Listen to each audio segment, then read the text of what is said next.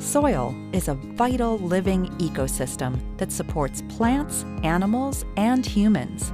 It's teeming with billions of bacteria, fungi, and other microbes that are the foundation of a complex ecosystem. Viewing soil this way reflects a fundamental shift in the way we care for it. Today on the show, we're talking with Joel Salatin of Polyface Farm in Swoope, Virginia. Welcome to the show, Joel. Well, I'm Joel Salatin, and of course our family owns Polyface Farm in Virginia's Shenandoah Valley, a little village called Swoope. Really, it's just a post office at these days. Used to be an old railroad siding, but our family came to the area in 1961. Dad was an accountant, Mom was a school teacher, and bought this worn out, gullied rock pile. That's why it was cheap. And so we've spent now 60 years developing the land, healing the land, and building a farming enterprise on it. The first 10 years were primarily experimentation. Dad got a hold of some early Andre Voisin work with rotational grazing control, what Voisin called rational grazing, and started playing with some electric fence, developing a portable electric fence system. And we started seeing some real benefits there. And of course that then necessitated, well, how do we get water? You're going to move them around. They can't always go back to a stream or a pond. And how do you get shade? We don't have trees everywhere. And so, a portable shade mobile soon developed. And then we started building little ponds and started installing, water system. And today, we've moved the organic matter from 1% to 8%, and we've moved the fertility roughly to 10 times, what it was at that time. And we've added a lot of species. So now we have, beef, pork, chicken, lamb, turkey, duck eggs, rabbit, and we direct market everything to about 8,000 families, a couple dozen restaurants, and we ship nationwide. And we have a farm store, and the farm supplies, about 25 salaries.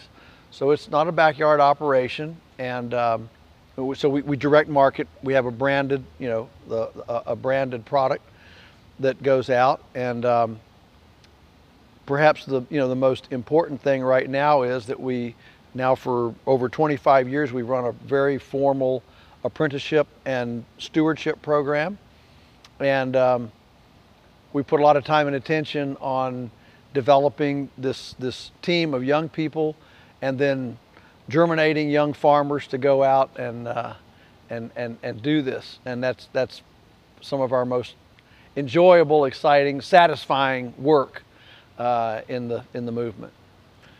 Sure. So we looked around and said, well, how does nature do these things? My dad was an economist, and he viewed the chemical, I'll just say the chemical approach, as being like a drug addiction.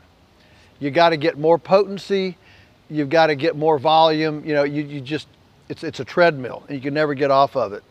And he saw the biological approach as being more resilient, and it takes less and less, every year. Once you build the biology into the system, it takes less and less. And so we got a hold of early permaculture stuff when Bill Mollison first, was introduced to the world. And we started looking at these natural systems, and what we saw was, they were very simple, actually. Animals move. We live in a time when animals aren't supposed to move. You lock them up in a house and they don't move. So animals have to move. Well, if animals move, you got to have movable water, movable shelter, movable feed. Everything's got to move. And so our innovative infrastructure has grown out of a phrase that's as simple as animals move. Next, animals are never just one. They're always linked up, relationally complex with something else. You know, the egret on the rhino's nose, the predator, the prey, and so so we began running chickens, laying chickens behind the cows. The chickens scratch through the cow pies, eat out the fly larvae, and act in symbiosis with the cows. Those kinds of systems. You know, rabbits are above the chickens. Chickens scratch under the rabbits, make compost, so the ammonia from the rabbit urine doesn't come back up into the rabbits. You know, those kinds of intricate systems. Hoop houses for chickens in the winter, pigs and chickens in the winter, and rabbits, and then we grow vegetables in them in the summer. You know, so in the winter for 100 days, the chickens eat up all the bugs and stir in all the old leftover, vegetable plants, and then in the spring, the vegetables go back in, and it's all been sanitized by the chickens, you know, for the 100 days of winter. So, you know, those kinds of very intricate, complex relationships. Another big one was, you know, fertilizer didn't come from outside. The soil developed fertility in situ, you know, carbon, whether it's trees or grass or whatever, carbon grows on site. It either gets eaten and pooped, or it falls over and decays. But the point is, nature doesn't import fertility from out far away. It runs internally almost. Water, you know, we need water. Beavers had, you know, water all over the place, so we started building ponds. And then, you know, in nature, the whole commerce is pretty regionalized. It's not, I mean, there's always been a global trade in things, but it's kind of periphery things. You know, it's a spice trade, it's other things. But the foundation of any regional diet is primarily grown within that region. And so we began direct marketing. We also knew that as a small farmer, we had to wear those notorious middleman hats to increase our margin, because we couldn't make it on volume and with low margins. So by wearing the middleman hats of processor, marketer, and distributor, we were able to get the whole 100% of the retail dollar. And suddenly, you know, we were making as much, you know, we could make as much with 10,000 chickens as a commodity producer, you know, makes with 1 million chickens. That's a game changer, and it made the farm doable, profitable. Even as a small farm, we were able to earn a full-time living. So as a foundation, what we see and what we've experienced is that we cannot ever tap out the abundance of the resource base. Now that's really different than the average farmer who thinks, no, we can't get any more off of this land base, and you know, the kids grow up coveting the neighbor's land because the only way to have 2 salaries is to double the land base. You know, those sorts of things. We're completely opposite that. So one of the things that, one of my favorite memories from Dad before he passed away, he died young. He died in 1988. One of the things that we did was, and Teresa and I had only been on the farm now for what, not even 6 years, but we felt at that point, 6 years in, we came to the farm full time September 24, 1982, and we were pretty, at that time, it took us about 3 years till we finally said, I think we're going to make it. And so we were 5 years in, and Dad said, let's do a brainstorming session on how many salaries this place could support. And so we sat down. I still have the yellowed piece of paper in the file with his writing on it, and we just sat down and brainstormed how many salaries could be produced here. And I think, if I remember correctly, it was like 21 that we came up with at that time, 21. And we realize now that that's not even scratching the surface of what's potential. So, you know, you've got, I mean, we stack broilers, layers, turkeys, cows, sheep.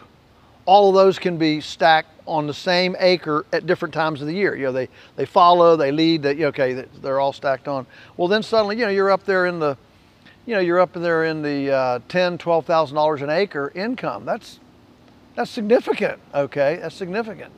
And then, you know, we've added pigs. The pigs aren't on the nice pastures because they dig holes and stuff. So pigs are on separate, you know, separate things. But they're in a lot of these marginal woodland, you know, these kind of marginal areas, and you know, and they generate, you know, $4,000 an acre. Well, actually, they generate, let's see, 10 times. They generate $10,000 an acre. That's gross. That's not net. But anyway, it's significant. And then you start. I mean, we can sell firewood. Now we have a bandsaw mill. So now we have a whole lumber profit center. We can cut lumber for our own projects. So when Daniel and Sarah got married, we saved $30,000 on their building their house because we milled our own lumber. We now lease 14 properties in the area. Most of them come to us very neglected, so they need a corral. Well, the average farmer would look at that and say, well, I'm not sure about that place because, you know, I got to put $10,000 or $12,000 in a corral. All we got to do is spend a couple days on the sawmill. We got a nice state-of-the-art corral, and we're up and running. So that creates an unfair business advantage to be able to jump onto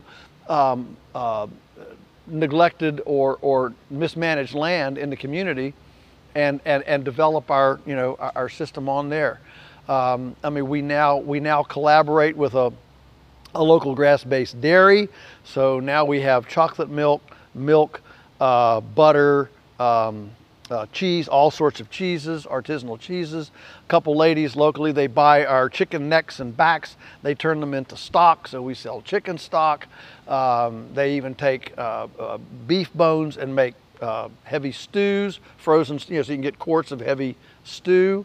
Another gal takes our pork fat and makes cosmetics, so you can get ointment and you know, chapstick. I mean, it's not, chapstick's a brand, but you know, lip balm, ointments. We have another guy that has 15 hives of honeybees on the place. So now we can have honey, and you can just stack. Another one of our fellows grows. He took an interest in tapping maple trees. So he taps our maple trees, and now that's grown to about 100 taps within the community. So radiating out, you know, 3 miles from the farm in the spring are all these 5-gallon buckets with maple syrup taps. He you know, boils that down, and we sell maple syrup in the store. We've got another gal that does farm tours for school groups called Grass Stains Tours. And she's now expanded that into, you know, corporate retreats, birthday presents, anniversary presents, and she does like 100 tours a year. Makes almost a full-time living just doing farm tours. We do seminars, we do gatherings for other groups that don't want to go to a hotel anymore. That's kind of new this year. These gatherings, we've done 7 this year as a trial, and they've been great. They've been gangbusters. There's lots of money that used to go to Sheraton, Marriott, and Hilton conference centers that's looking for a home, and we can say, hey, why don't you come to a farm?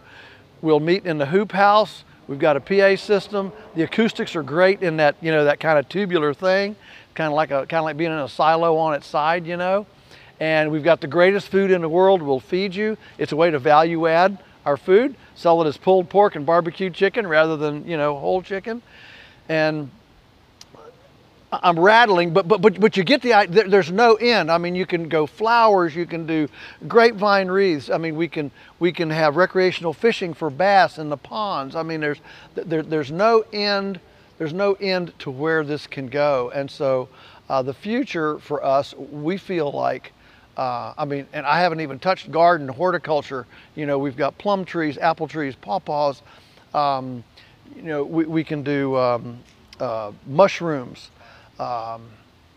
And so there's an entire cadre of you know, a cornucopia of opportunity here that, I mean, I just feel like there's no end to it. I mean, if we had a woodworker, for example, that wanted to come, and we have the sawmill. Well, if we had a woodworker that wanted to turn that into furniture, there's another opportunity. So there's no end to it. So as I see, the future is that anyone who wants to come and build an economic enterprise that's complementary to what we're doing, non-competitive, there's no end to how many of those we can have. It's literally endless. The Soil Health Podcast is a production of the Menoken Farm. Menoken Farm exists to foster natural resource education and systems approach conservation. This 150-acre demonstration farm, located just east of Bismarck, North Dakota, was established in 2009 and draws people from all over the world. The farm is owned and operated by Burleigh County Soil Conservation District, which has an office in Bismarck, North Dakota. Additional financial and technical support is provided by the North Dakota Department of Health Water Quality Division, Natural Resources Conservation Service, and the U.S. Department of Agriculture.